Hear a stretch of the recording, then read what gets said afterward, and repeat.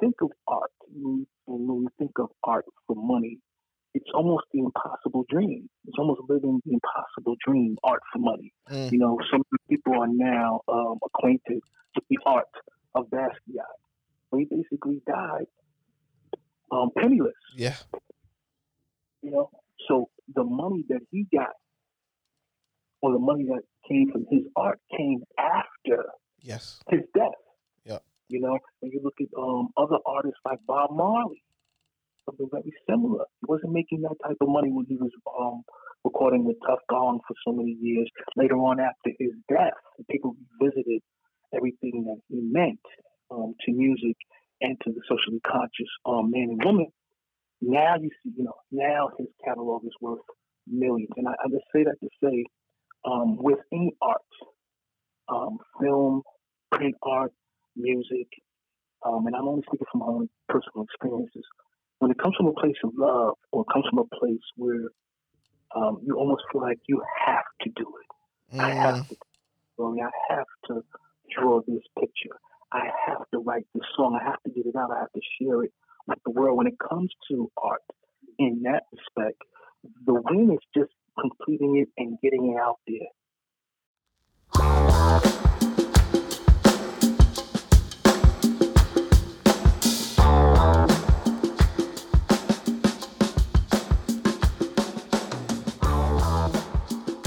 yo, yo, yo, yo, yo. This is Justin Brandon, and we are back with the Art of Man podcast experience.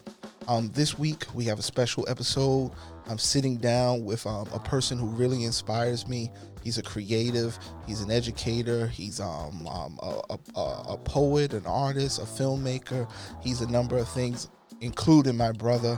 What you're going to hear coming up next is a great conversation we had, sitting down talking about independent filmmaking, the responsibility of art, and the responsibility and the goal of being an artist, and how to create even in the particular times, some trying times. Once again, it was a great conversation with Terrell Tuggle, owner of Film Bomb Brooklyn, and that's coming up next. I have a special guest with me today. I'm doing an interview series in which we're going to cover a couple of things talking about building businesses, creating creating during this pandemic. And I have a special guest, and it's actually an honor to have him. He's my brother, Terrell Peace, Tuggle. You peace, there? You peace. there? I'm there. Peace, peace. I hear you. I hear you. Yo, how have you been? I'm well. All things considered, I'm here at the epicenter Uh huh. of this pandemic. All things considered, I'm well. I'm well. Everybody in the family is good. Good. Good. Good. Good. And what does this mean for you? Because you're a creative. What is this doing for you? Well, as a creative, I've always been one who always likes to leave the home, go outside, and live a little bit. Hmm. Based on my experiences, come back and use that as I guess I would say inspiration to a degree. And Mm. seems though everybody has been on at home, it's taken a little bit away from that, but it hasn't stopped um, my creativity. Part of my creative process is going outside and experiencing life, but there's another part of it that, Okay. based on my experiences and based on my own personal exploits, there's just certain stories, there's just certain things um, that I want to do, and I don't necessarily need the outside world's influence in order to do those things. Okay.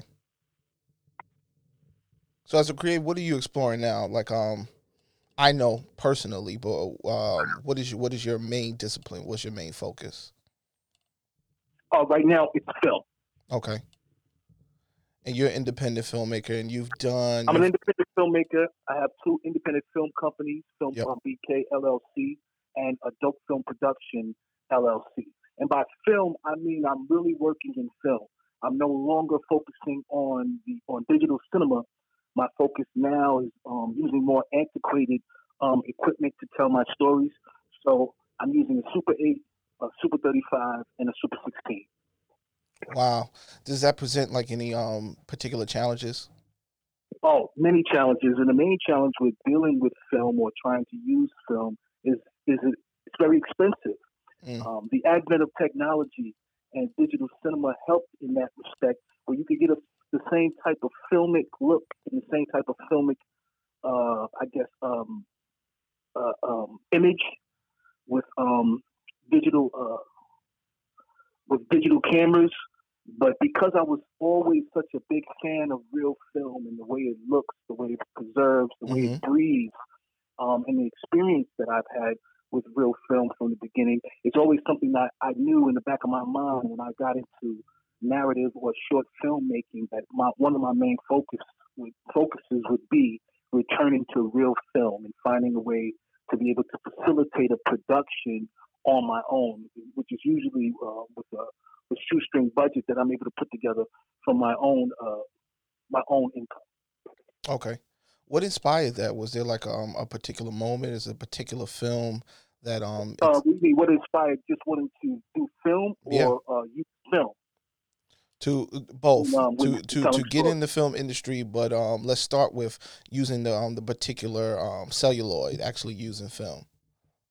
Well, starting with that, it's something that has always been a passion of mine. I always have been interested in doing things that will be long standing, Mm, something that I could create that would have a shelf life, yeah. so to speak. And I noticed that when I look back on certain titles, um, films in particular, certain titles that have always been close to me and very personal, like Coolie High and Do the Right Thing. All of Yeah. these films were actually done on film, Hmm. and I knew being an independent filmmaker at this stage of my career, using my own money to fund my projects, that it would be tough because I wouldn't have the money Yep. to rent those big Panavision cameras. I wouldn't have the money to buy an exorbitant amount of film so I could just shoot for the sake of shooting. But I did Hmm. know that what it would help me to do was fine tune my skills. And so my storyboards had to be different. So the line reading had to be different. Things had to be more perfected in pre production before we actually went to shoot. Mm. And it's actually helped me as a filmmaker in so many ways, more than I can even explain. Are there any particular tools that you use um to prepare? Do you storyboard? Well, there's different programs that you can use to storyboard. I have a past in art in that I did draw regularly as Uh a huh. child, and I just used that as a part of one of many creative outlets. And so I do all of my storyboards myself. And listen, I'm not the greatest artist, but Hmm. I am able to convey thematically to the actors and as well as the cinematographers what I want for a scene. And Yep. for me, it's not just about the positions or where people are or the vantage point of the camera as much as it is the underlying sentiment of the scene and the Hmm. colors tonally creating a mood for the viewer. Got you. Got you. I like that. Before we go on, I want to actually I'll probably back up a little bit, and because you brought up something of when you were younger and you doing art when you were younger. So what do you think initiated the creative bug in you? Cognitively, I have to think back to my parents. Mm-hmm. I spent a lot of birthdays at the theater. I spent a lot of time at the museum. Mm. I spent a lot of time with my aunt in the library. And Yep. more importantly, with all of my family members, we all spent a lot of time at the movies. Mm. Growing up on Gates Avenue as a child, it was a very dangerous neighborhood, and it still is. And I believe that it was my parents and my aunt, I believe that it was a vision for them to take me out of certain environments and expose me to other arts in an attempt Mm. to not only give my creativity um, uh, uh, something else to to utilize, but I think they wanted to let me know that there were other things outside of what was going on directly in my neighborhood. There were other experiences needed Yeah. for me to get a more of an understanding of life holistically. And Mm. so I always had a lot of books in my room. Since I was maybe 2 or 3 years old, I always had my own library, and every week or every month there was always a new edition from my mom or my dad. And oftentimes the books were further ahead than where I was in the moment. But because they knew that surrounding me with this information, exposing me to new ideas and new art, that it would eventually have an effect on me, Mm. is why I know that now I find solace in creating art. And I still draw. I don't necessarily show it to people, Yeah. but I still draw because the outlet is something that's it's very personal to me. I still write poetry. I don't necessarily read it to people Yep. or in front of, but it's something that's very still very personal to Yep. me. But I found now that I'm more comfortable with sharing um, the visual aspects of my artistic creativity through film and music video. Interesting. And I also wanted to mention, you asked a question earlier about, what were the experiences that led to me wanting to create or carve a career out for myself in film. Growing up on Bedford Stuyvesant on Gates Avenue, Mm-hmm. I want to say it was around maybe 86, 87 that locally there was a gentleman who was filming movie on my corner. Mm. I'm on Gates between Lewis and Stuyvesant. He was actually filming a movie on my corner, and that entire summer I spent on the corner of Stuyvesant watching this young man film. And his head cinematographer was black, the director was black, most of the talent was black, and he was telling a black story in the neighborhood Mm-hmm. that I had originated in. That movie would later go on to be known as Do the Right Thing. Mm. And not only did it change my life, but it changed the lives, I want to believe, of anybody who was there to bear witness to that experience. And it was the first time that I had actually seen a black person at the helm of a production. And then I started to do my own research, and I realized that some of the movies that I had liked before, some of the movies that had given me so much inspiration, like a Coolie High, Yep. like a Witch Up, like a Last Dragon, they had also been touched by black directors. Yep. And it was then where the seed was planted that one day I may find myself in a privileged position to be a storyteller, like those men who I mentioned. Yep.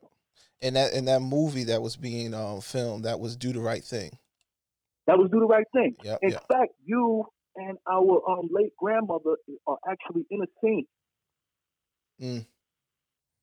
The Back of Us, right? You told me that story because I was younger. Yes, So that's right. That's yeah. right. That's so interesting because what we're trying to do here at this podcast, I mean, the premise of the podcast is that it's called The Art of Man, and that's because it's the belief that every person comes into this world a blank slate. I believe psychologists call it tabula rasa, and Mm. we're a canvas, if you will, a blank canvas. That canvas is assembled by God, so we come with some form, but it is our parents who start to paint on us and start to really shape us, shape who we are, and then it goes further into our education and our environment and all these things.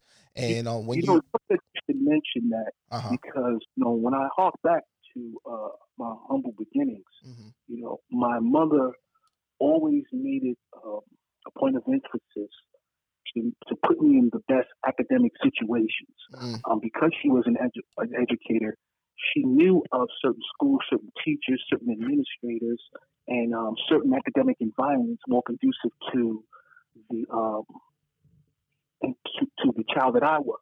Mm. And once she found anything that I was interested in, if it was sports, if it was art, she would always find other resources for me. So on Saturdays, as a child for many years, I spent Saturdays at Pratt Institute doing art. I Mm. would spend afternoons with my art teacher, and I want to give a shout out to her, Miss Sawyer, at 308. Yep. I spent many afternoons with Miss Sawyer, Mm. working in art, working with other artists. And all of it was in an effort to cultivate the artist in me. Yep. And it was there where I, began to love artists like Romar Bearden and loving the idea of collage. Hmm. and the idea of creating pieces that were abstract yet spoke to something absolute, something focused. Like some of his works on Black life during the Harlem Renaissance. Mm. That helped to shape my mind Mm. and the way that I saw the world. Absolutely. Even when it came to graffiti, I always saw the beauty in graffiti. I always saw the relevance in graffiti, the idea that whoever the artist was actually saying, I was here. It was no different for me than America wanting to plant their flag on the moon. Mm. It's a symbol, something that represents your time here on Earth.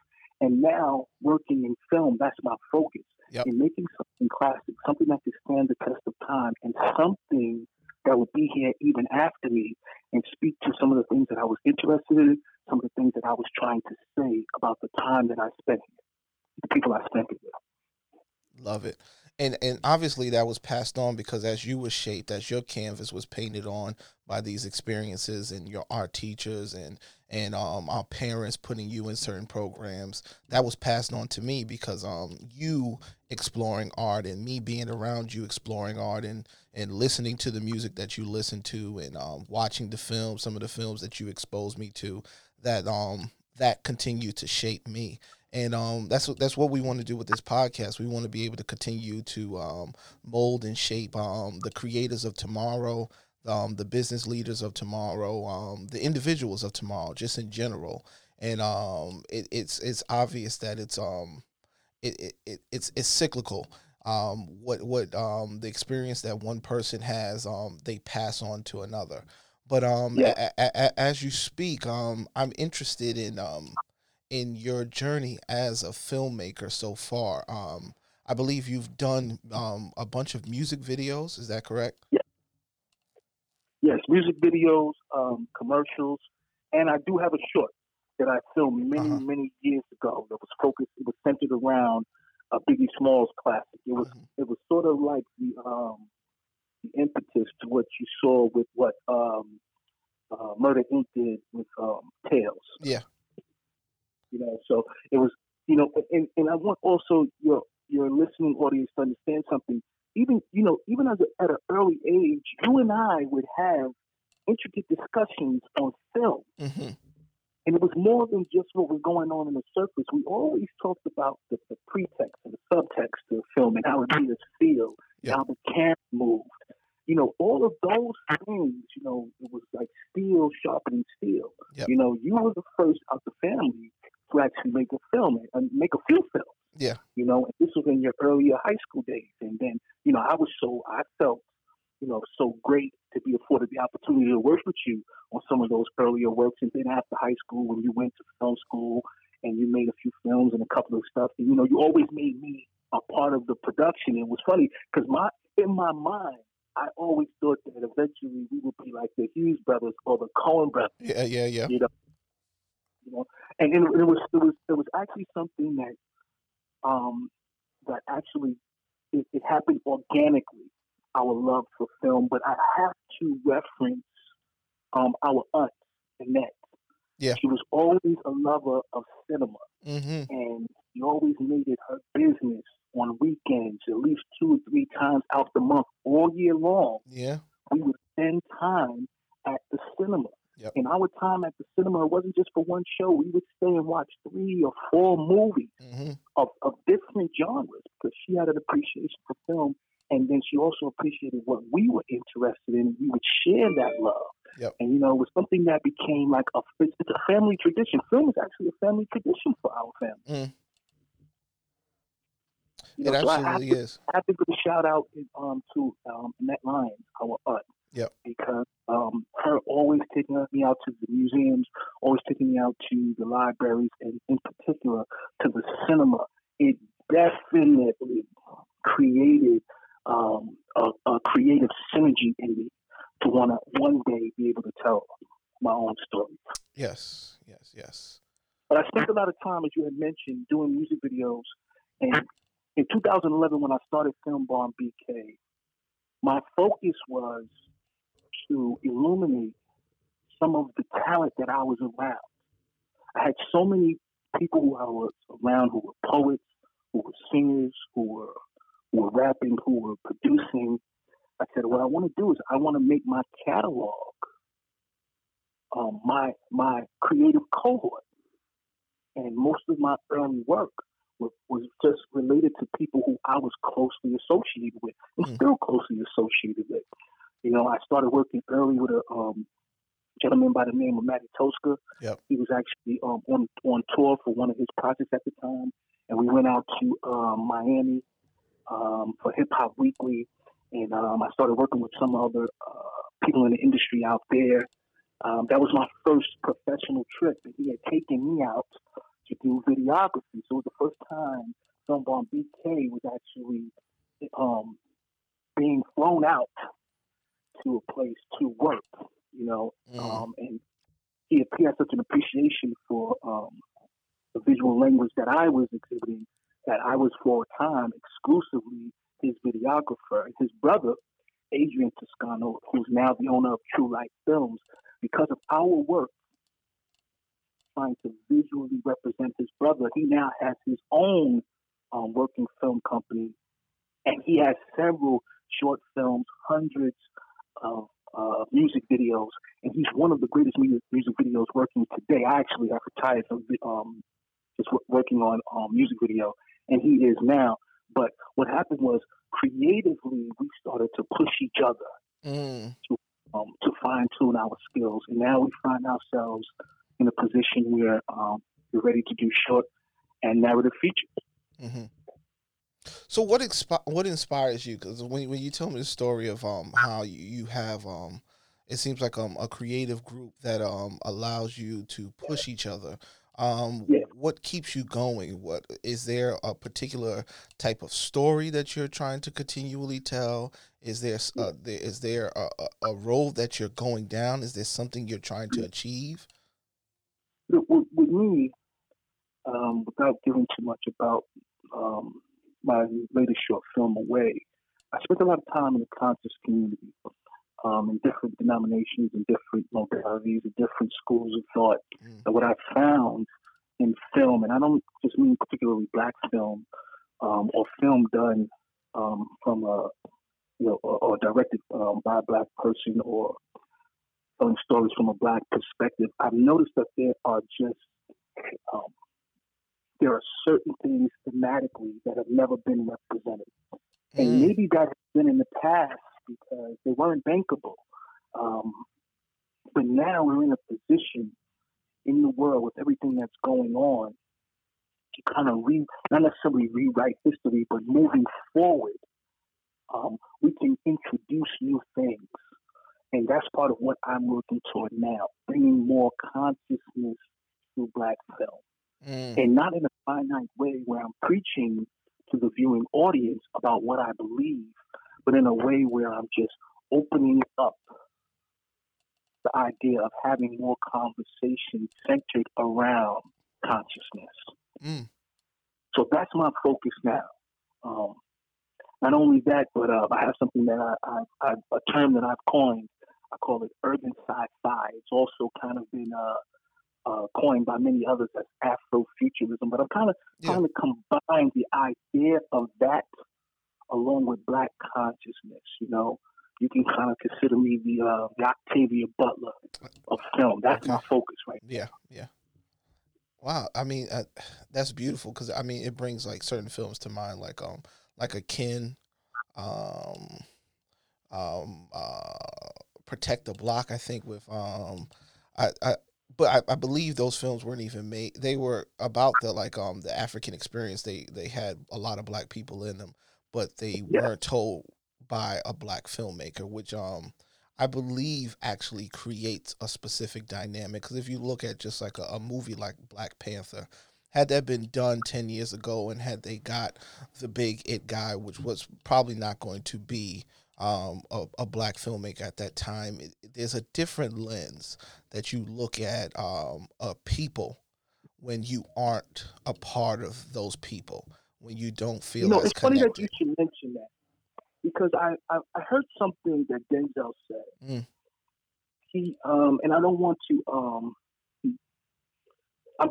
I'm just going to give you what I got from what he said because I don't want to misquote him. Gotcha. Yep. But he's saying that when it comes to direction in film, especially when you have a film that has that's thematically about Black life, there are cultural differences.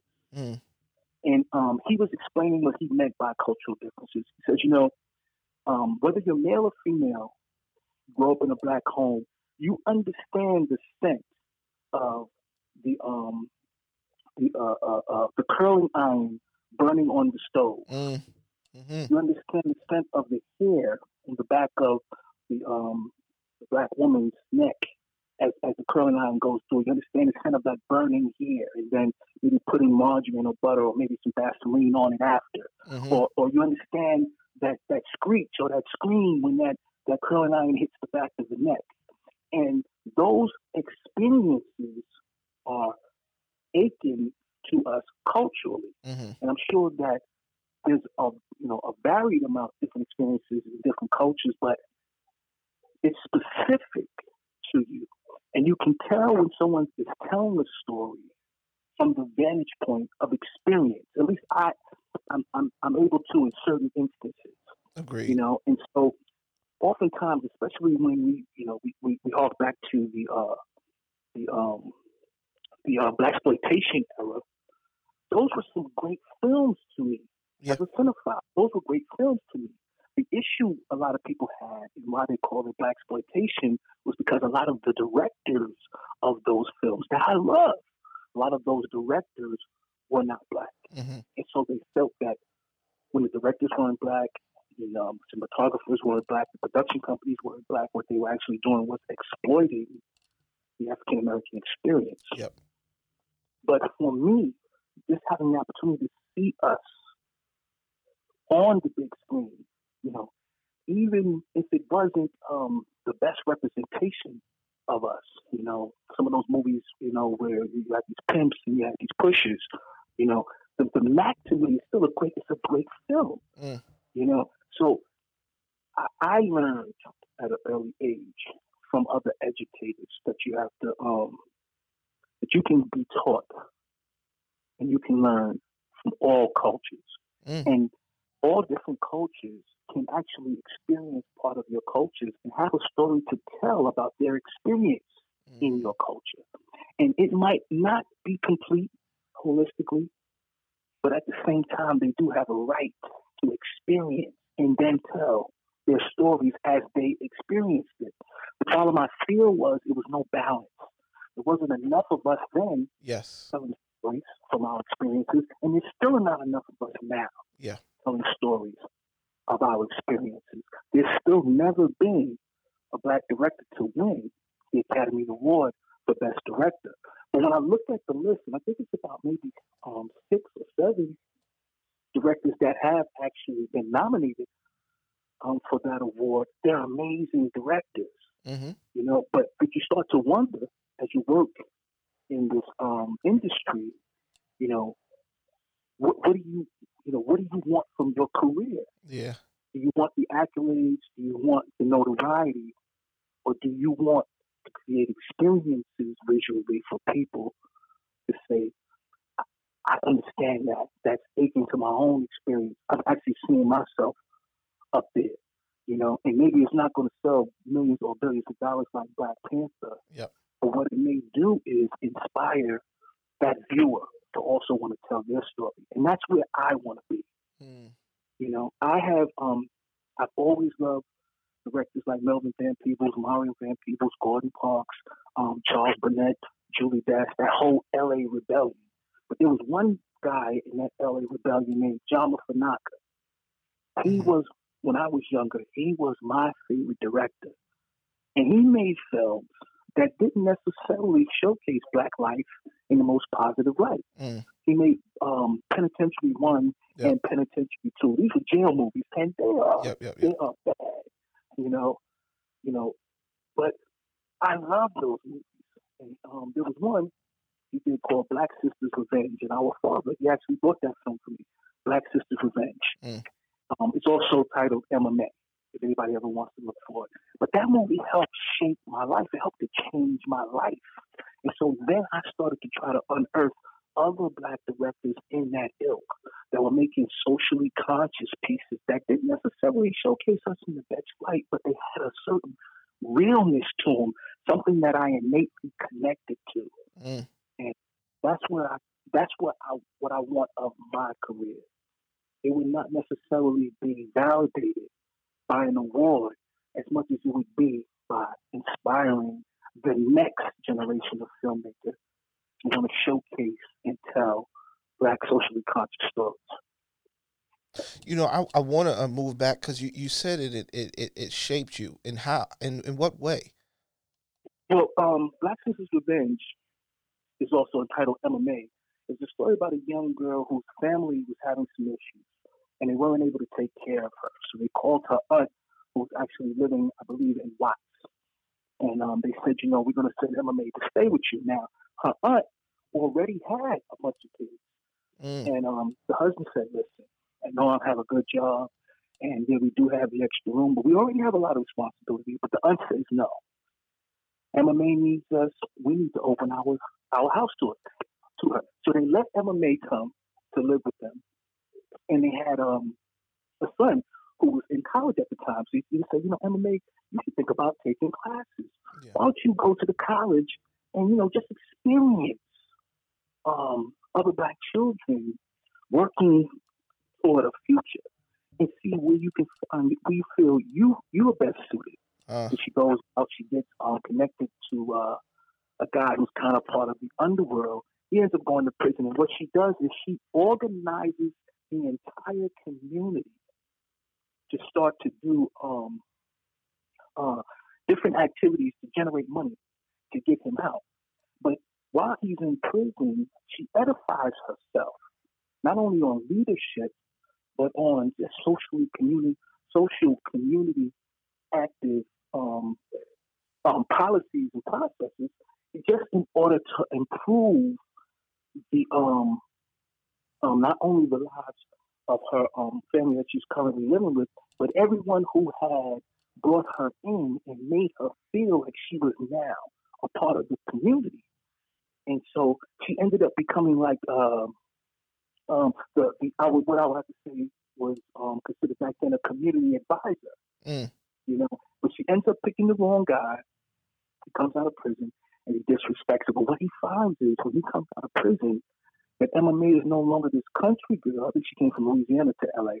She was no longer this country girl. She was this powerful black queen that had earned the respect of the entire community. Mm. So when he had disrespected, he had been like the Debo of the community. When he came out of prison, she had won over the entire community by fighting for civil rights, not only his, but other people from the community. And so there's this scene at the end where he's disrespecting her, and the entire community comes out, and everybody denounces his actions, and she beats him up. And of course, there's some folly and there's some old school stuff to it. It's kind of like, why is that even in there? But as a young child watching, I said to myself, there's something here that's important. You have a black woman in a leadership capacity, early 70s. She's respected by the board member and the gang member. And she's earned their respect because she's fought not only for herself, but for their rights. And even as a child, that spoke to me. So it was no different than when Bugging Out was fighting for some black faces up on that wall. Yep. Those conversations, that dialogue, it didn't miss me. When we talk about Michael Schultz and some of all of the the great films in his catalog, like Last Dragon, but when I first saw Which Way Is Up, I was a big fan of Richard Pryor. I used to sit at home and listen to Our Fathers Richard Pryor albums until the wee morning. There was this character written called the Man. I guess the Man was like the symbol for right wing America, white America, and he would wear red, and it would shine like a diamond. And anybody who was associated with him, black, white, or any other denomination, the way you would know that they were in concert with him is they would wear this ring. And anytime he would showcase it, he would superimpose it. And he had like this music that would play in the background that would let you know this guy is working for the man. You know, Yeah. but what he had done, there was this idea of the man being um, the equivalent of all that was holding black people back here Mm-hmm. in America. We would say at that time, it's the man. So when he had actually tried to create the physical representation of that, and then he made it almost like a MacGuffin throughout the film, I was like, this is this it didn't get past me. It wasn't just for entertainment value. It spoke something to me socially consciously, Mm-hmm. And I said, there are ways that you can um, bring information. There are ways that you can make people more socially conscious and aware without preaching to them. You can't um, victimize and prophesize to the same people. And that's what it seemed like a lot of things were happening in film where either, people were trying to jam down your throat, do it this way, or they were just trying to jam down your throat. This is just the way black people do it. There is a way you can actually create a social awareness and consciousness with your film without being too preachy. It might be a fine line, but I've seen it done time and time again, and people miss it all the time. I think that's why directors like Tyler Perry get such a bad rap. They miss the message, Mm. and maybe it's that they don't like the messenger or the presentation. But I've always been the type of person that can eat the meat and spit the bones, and Mm. I can focus on the prophecy and not the prophet. And so Tyler Perry, he's one of my favorites. Just like Barry Jenkins is one of my favorites. Just like Ava DuVernay is one of my favorites. Yeah, Tyler Perry is one of my favorites too. Look at what he's done Yeah. in black film. Look at what he's done for the culture of black film. Mm. And so that's why it was those kind of films. Black Sisters Revenge. Ralph Bosky, who was actually a white man.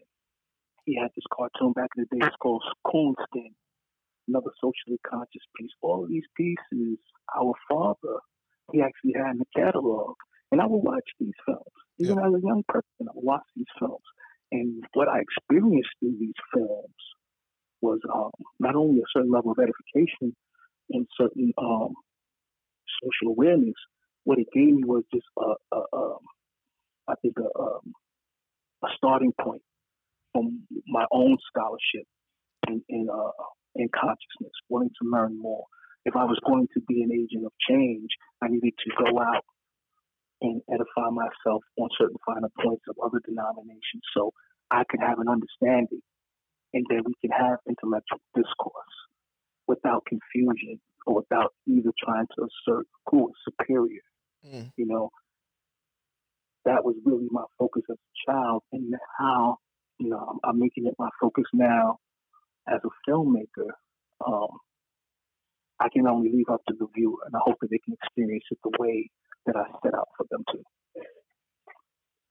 Where does that responsibility come from for you? Because you see that there are people who are interested in entertainment for the sake of entertainment, which is fine. But where does that come from for you? Where you feel it seems like you feel a responsibility for your community. Seems like you feel a responsibility for the culture. Where does that come from? Again, I would have to give reverence in that respect to my parents. Uh huh. My mother always being an educator and always working in formal education for the Department of Education for the state of New York. Um, I remembered, when she would come home and do lesson plans and the time she would put into that. I remember the phone calls to students' homes, Mm. and I remember the conversation she would have away from the school about her students and how much they meant to her. And I remember seeing the exchanges between the community and her Yep. based on her relationship to those schools. And I realized she wasn't only a mother to me at home, she was a mother to the community at that school. My father, our father, Yep. at the vocational foundation, he was like a professional mentor. Mm-hmm. And when I went with him many times, to the vocational foundation, I experienced him different through other people's experiences of him, experiences with him. They would tell me little stories of, your dad did this for me. Your dad explained that for me. And it wasn't for your father. And it was, I was getting these responses from anybody and everybody who spoke of my mother and father. Mm. And then when I went to school, I was always in a privileged position to always be mentored by great men and women. People who really just had my best interests in heart. And let me tell you, everyone wasn't just black. Yes. I really great educators of all ethnicities at PFC08 and at Bishop Loughlin, Yep.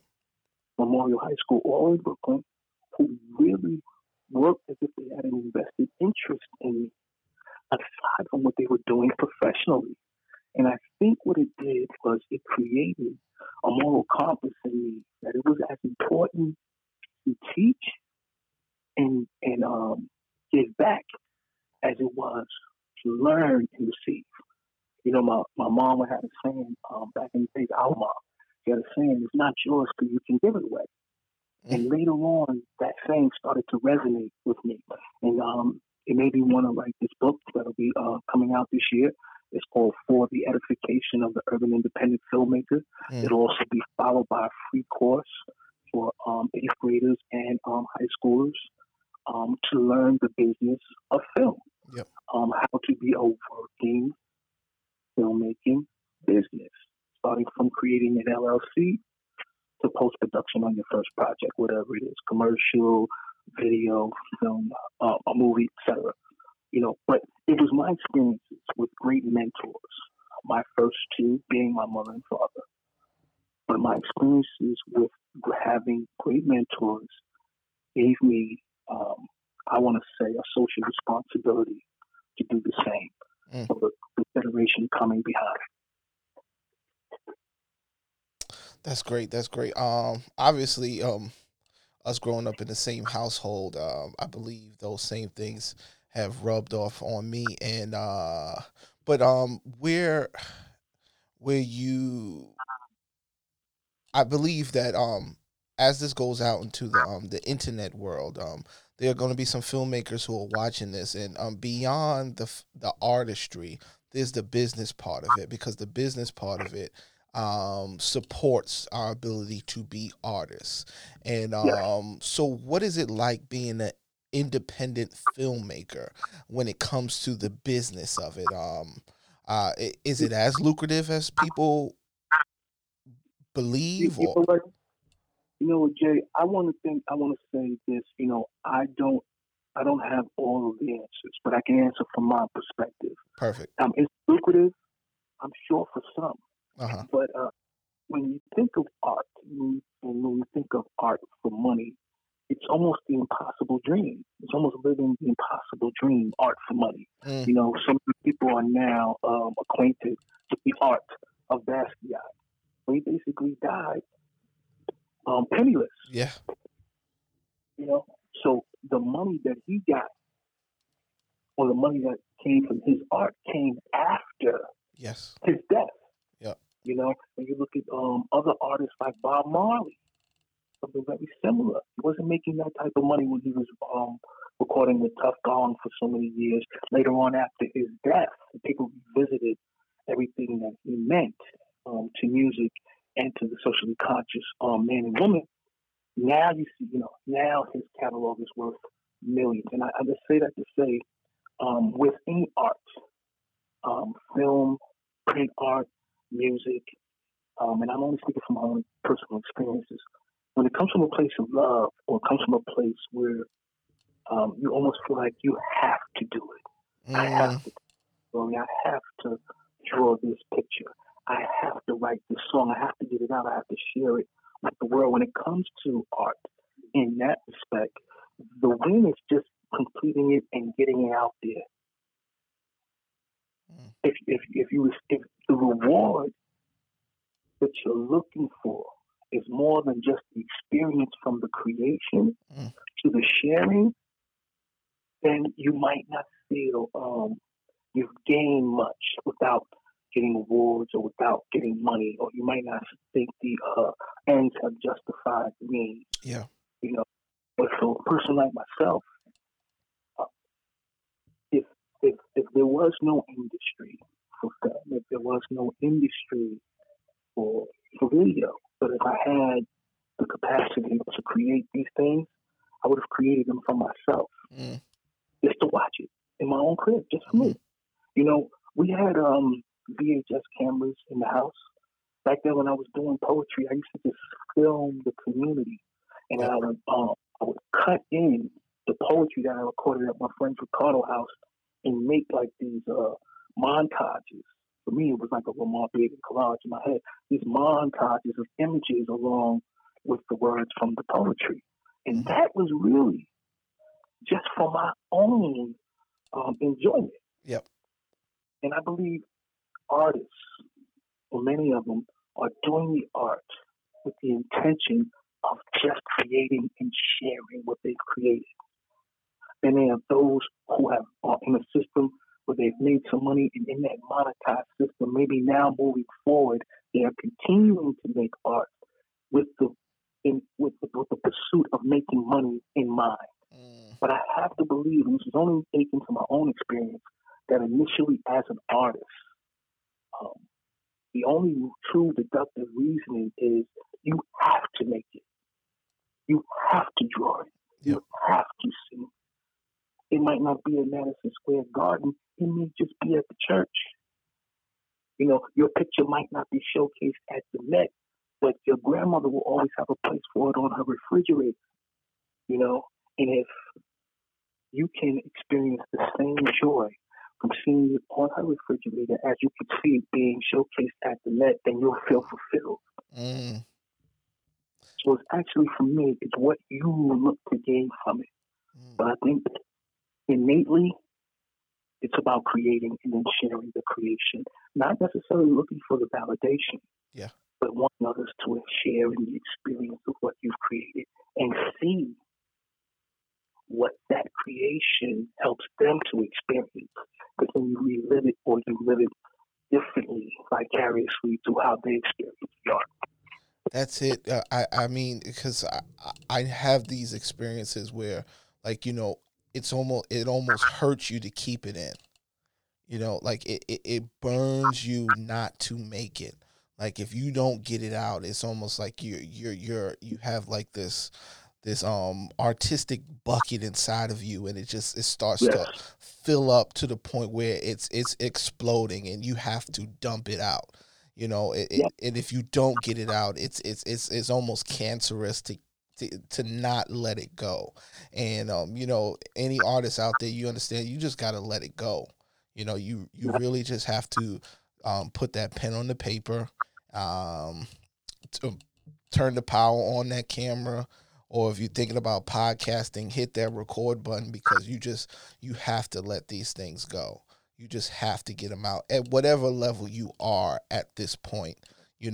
Because we're all going to grow, we're all going to get better, and we have to be satisfied with creating at all those levels.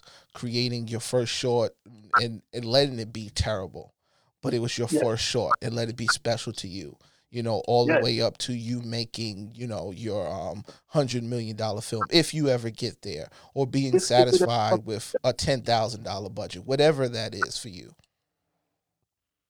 you know, after one of the greatest feelings after making a music video or even doing the short that I did, the People versus Biggie, just sitting with my friends who have Mm, been a part of the creative process, and others who hadn't, but who had waited to see what the end result was, and mm, just experiencing it with them, and hearing somebody say, "Yo, bring that back, line that. Oh man, that piece right there. Oh, that those conversations.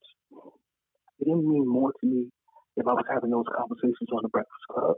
mm, You know, the people who are in my closest cohort are dope. When they validate something, it's really dope. yep.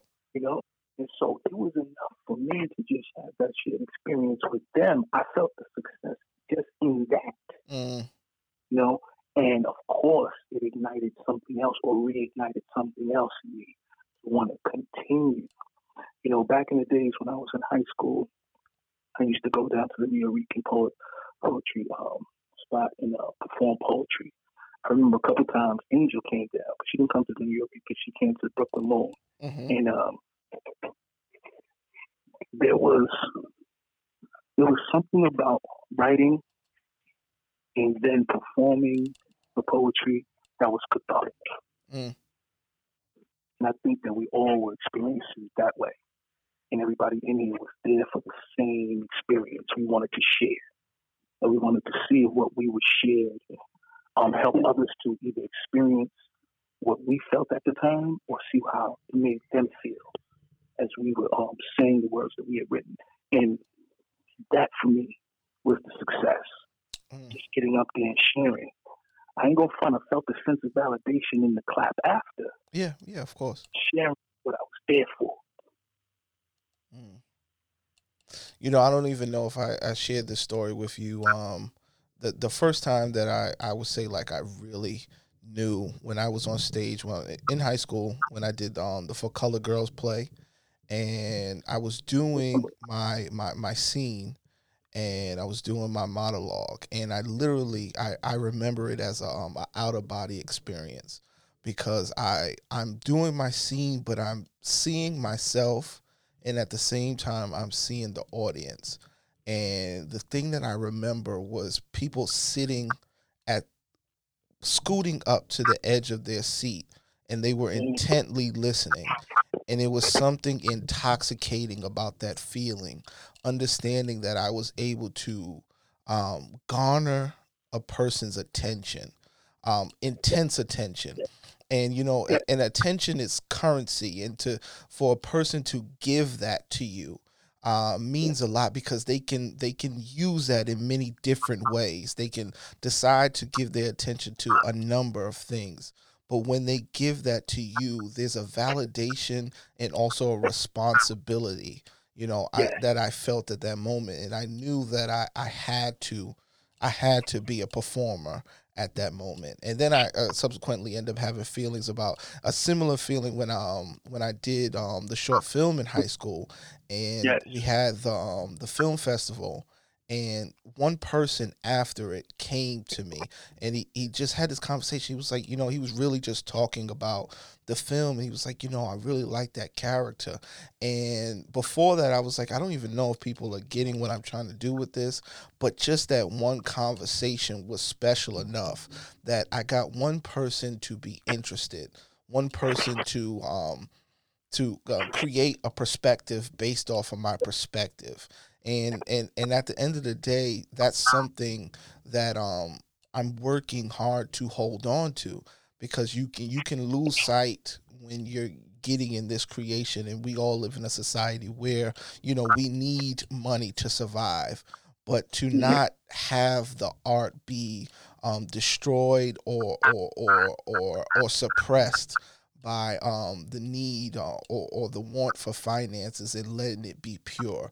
And those pure moments are those moments when you're on the stage and you're doing your poetry, and you're feeling that connection with everybody in the crowd, of we're all sharing this experience with each other, or when you're shooting, when you got your camera out on the street and you see people who are just intently looking at something that you're creating, no matter who it is, whether it's millions of people watching or one person watching, that's still an amazing thing. That's still an amazing achievement for one person to say, you know, I like what you did here, or a million people to say I like what you did here, is still something amazing to achieve. And just artists holding on to that fact that that you can be free to create, and I think that's like what every artist is really striving for, just to have the freedom of creativity. yes. It's funny that you explained it that way, but that also speaks to the question you asked about feeling a social obligation or social conscious obligation Hmm. in making film and what you say in film. When you're as a using film making as an art, if you think of it this way, and the picture that you're painting, it has the words like a song, it has the lyrics. Then it has the underlying sentiment, which may be just the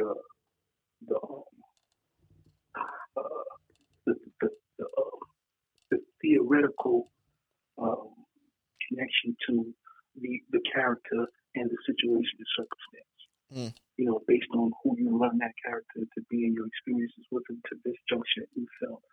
When you are able to tell the story through prose, then the visual aesthetic, and then you already have you're aware that it needs to be subtext in the context, and in that there's a social consciousness.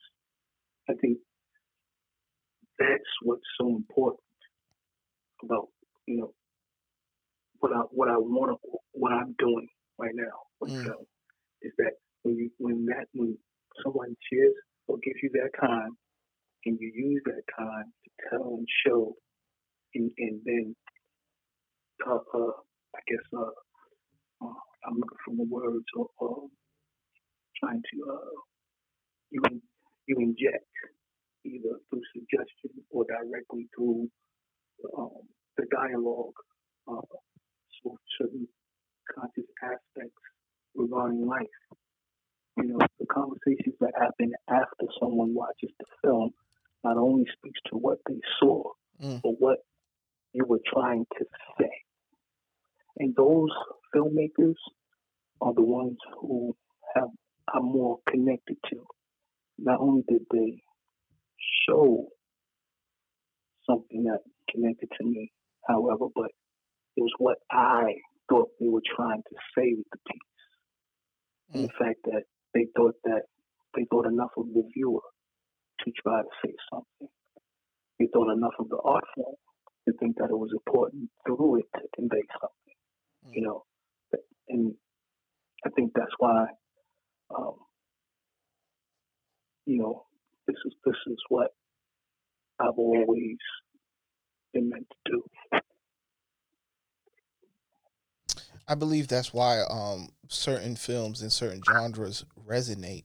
I mean, if you look at it's definitely a sci-fi action film, like The Matrix. It resonates because they were trying to say something. Yes, When you look at the Terminator, you know there is something being explored. When you go to one of our favorite filmmakers, Spike Lee, Jungle Fever, More Better Blues, there's an exploration happening. It's almost as if where you're taking the place of an astronaut, and the filmmaker is like piloting you around this world you may have that looks unfamiliar, but that world becomes very interesting to you, and you land on that world and you're living through these beings that you've never met before. It's a the best films are journeys, and journeys into experiences that you haven't yes, experienced before, worlds that you haven't seen before, adventures. Yeah, I mean it's an amazing power to it is. wield, and it's important for, I think, every artist, every person to take that power seriously, especially people who Mm, are given gifts. Um, and I believe there are people who are gifted with an ability and a vision to create and wield this power, and hopefully um, we're all using it properly. You know. I agree, 100%. You know, I'm hesitant in certain remarks to certain things because I don't want to um, assert myself as a master of Mm. the art. Mm-hmm. You know, not only is filming or film a journey, but my filmmaking experience is a journey. Yeah. One that I still feel like I'm just scratching the surface of. Mm.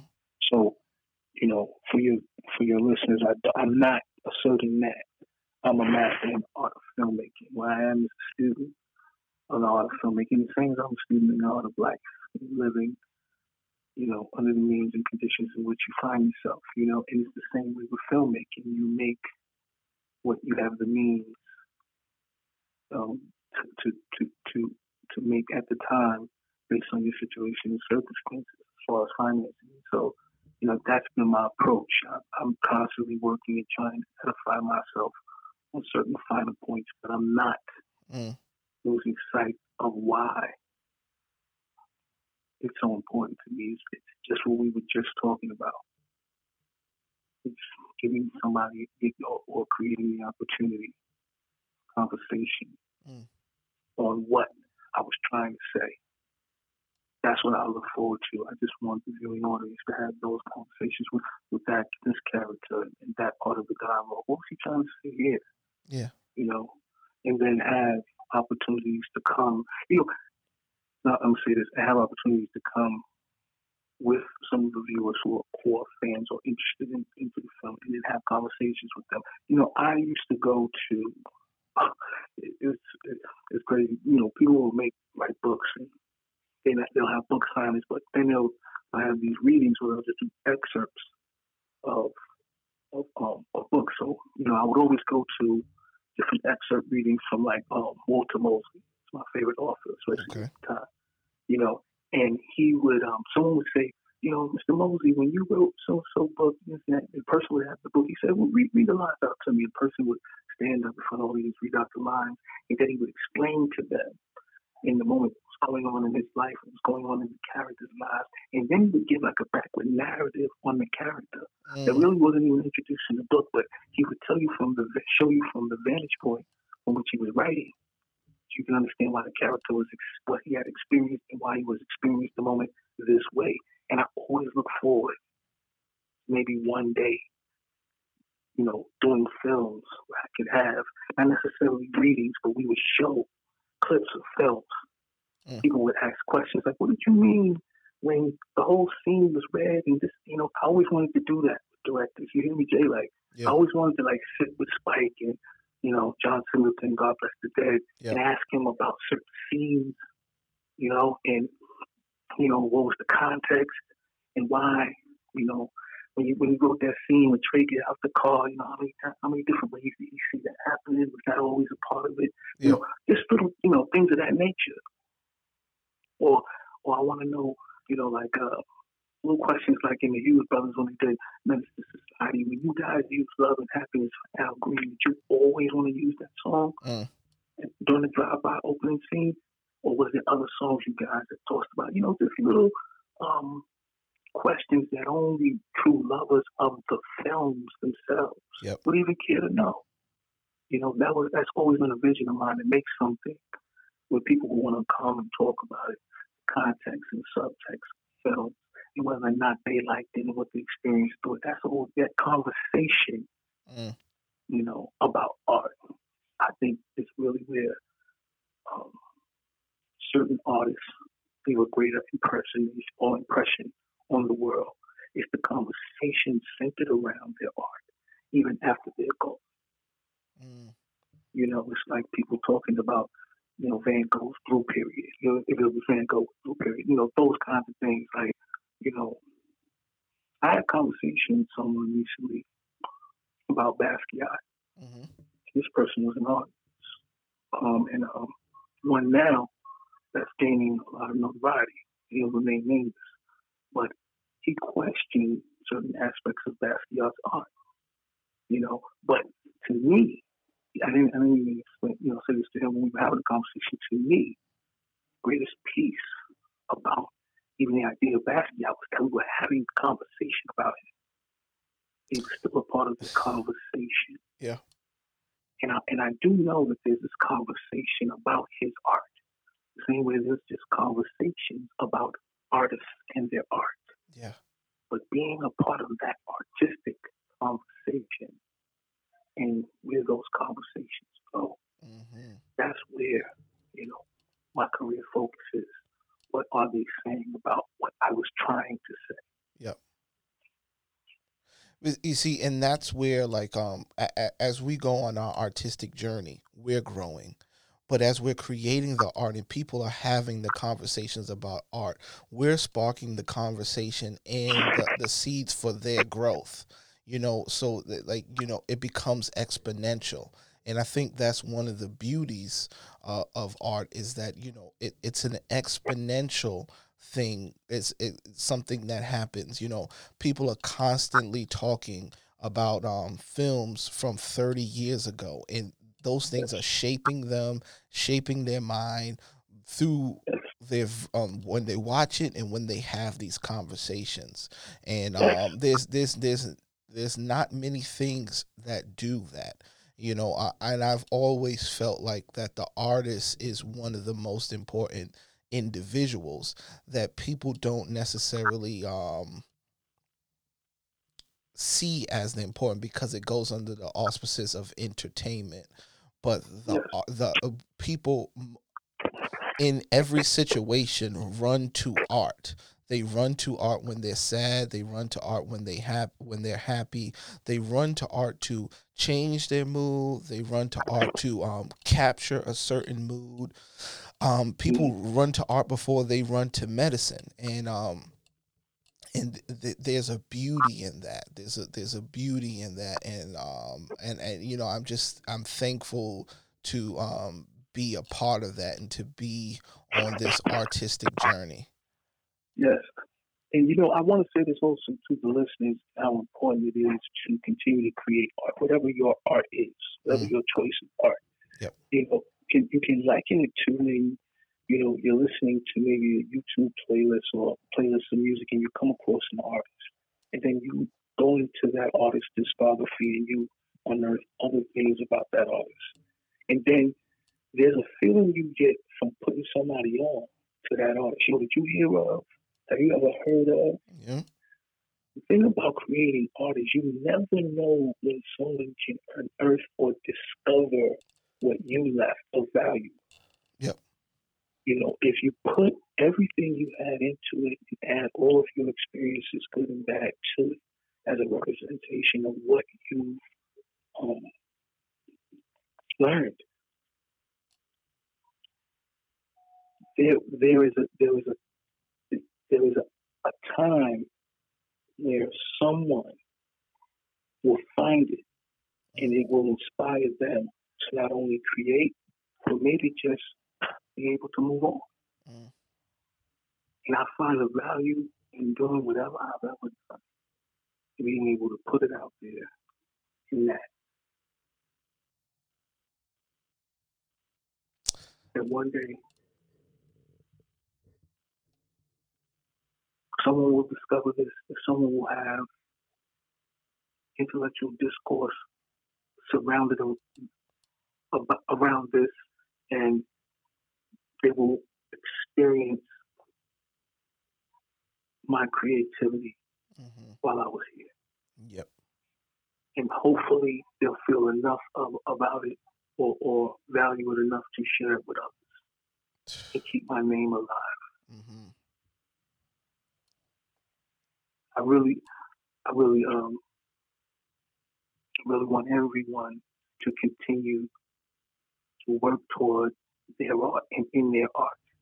Even if it's just you enjoy singing and you're not really good at it. Yeah. There's a value in the cathartic experience of allowing yourself to release through those mediums. Mm. I found it, and I found it to be true. And it's on any, you know, on any level, not even professional. Just do it to get it out and share it. If anybody can gain anything from this conversation, is that there's a value in the shared experiences of man. Mm. And if you choose to showcase it through art, understand that people will find it and experience it and find value in it. Mm. And it might not come back to you to where you were told or you had heard that that's what happened, but just know it's enough in sharing. Mm. And I'm working toward being that first director to win the Oscar for Academy. I'm here with the surprised. I said I wasn't going to say that on Yeah. the Yeah. show, but that would be, something else that would be the icing on the cake. For it to be me, for it to be you, for it to be one of your children, one of my children, Yep. That would be something else too that I would take great joy in. But I want to thank you for having me. I've always wanted to be on one of your shows. I've always been in your films, and I can't wait to get back to filmmaking with you as well and working with you behind Absolutely. and in front of the camera. Absolutely. Absolutely. Those times are It's invaluable. it's funny because something you said earlier, like you saw us as a potential of being like a Hughes brothers, as a Coen brothers, and I always saw that, and I've always wanted that for us. Yes, And I think this moment is something to encapsulate, probably, to push us to making that happen, I agree. to And I love what you're figure. doing with your podcast. I love what you're doing with your podcast, all your careers, from filmmaking, uh, from, when you had your power line, uh, to your podcast. I love what you're doing. I love how you've always um, just taking chances and wherever the spirit has taken you, you've always just done great things. So I've always wanted to be on one of your shows and have a conversation with you. And I want you to understand what this means to me, for you to have had me here and speaking with your audience and sharing this experience with me. And I didn't want to miss for them to say, check me out at Filmbomb BK at Instagram Yep. and YouTube and Facebook. Check me out at Adult Film Production, Instagram, YouTube, Facebook. Also, look out for Master Teacher that will come out later on this year, 2020, That's as right. well as Do or Die, a Best Bad Chess documentary that will also come out this year, 2020. That was just I had to do a little shameless post right there. No, I appreciate that, and we're gonna put everything in the description. Shameless And plug. I just wanna let you know that it's just as important for you to be on my podcast, because you have supported me in every endeavor that I did, from picking up the camera in high school and asking Oh, you to and your photography. And your photography. and the photography, picking up that black and white, manual camera, and learning from there. And I really appreciate that. And I just want to let you know that you inspired me in many ways you probably don't even know. Back I can still remember a conversation here. You talked to Angel about the movie Reservoir Dogs, and how what that made me want to say, and I was younger, and I was like, I gotta find this. And that was way before on demand, where you had to like wait to see something, or go to a blockbuster movie. But always exposing me to different forms of art, whether it be in music, putting me onto neo soul, putting me onto the best hip hop, putting me on to movies. One of my favorite movies of all time, Grease, is one of the movies that you showed me.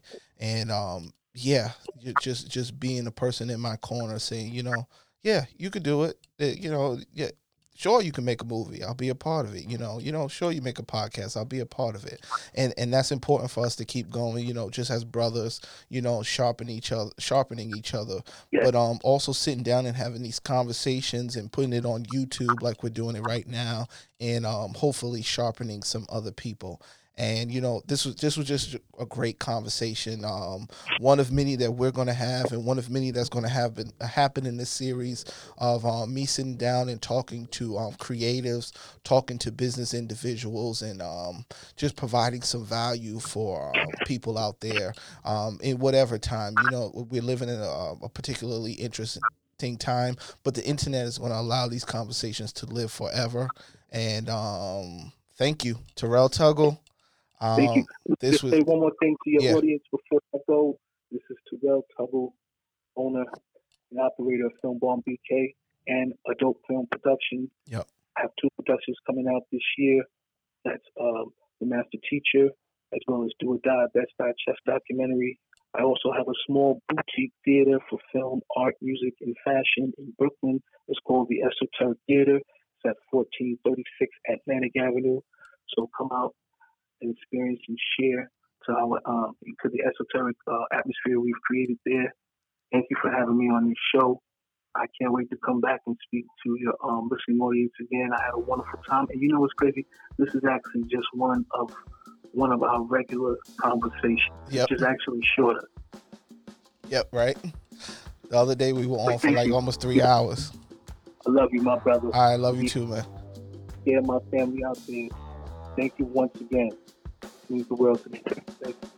Perfect. I'm just going to close it out. I'm Justin Brandon. This was the Automan Podcast Experience. We had a great one. We were sitting down with a filmmaker, a businessman, a creative, a forward thinker, and we just had a great conversation. We're going to continue these conversations. And this is it for this one. We're out. Peace. Peace.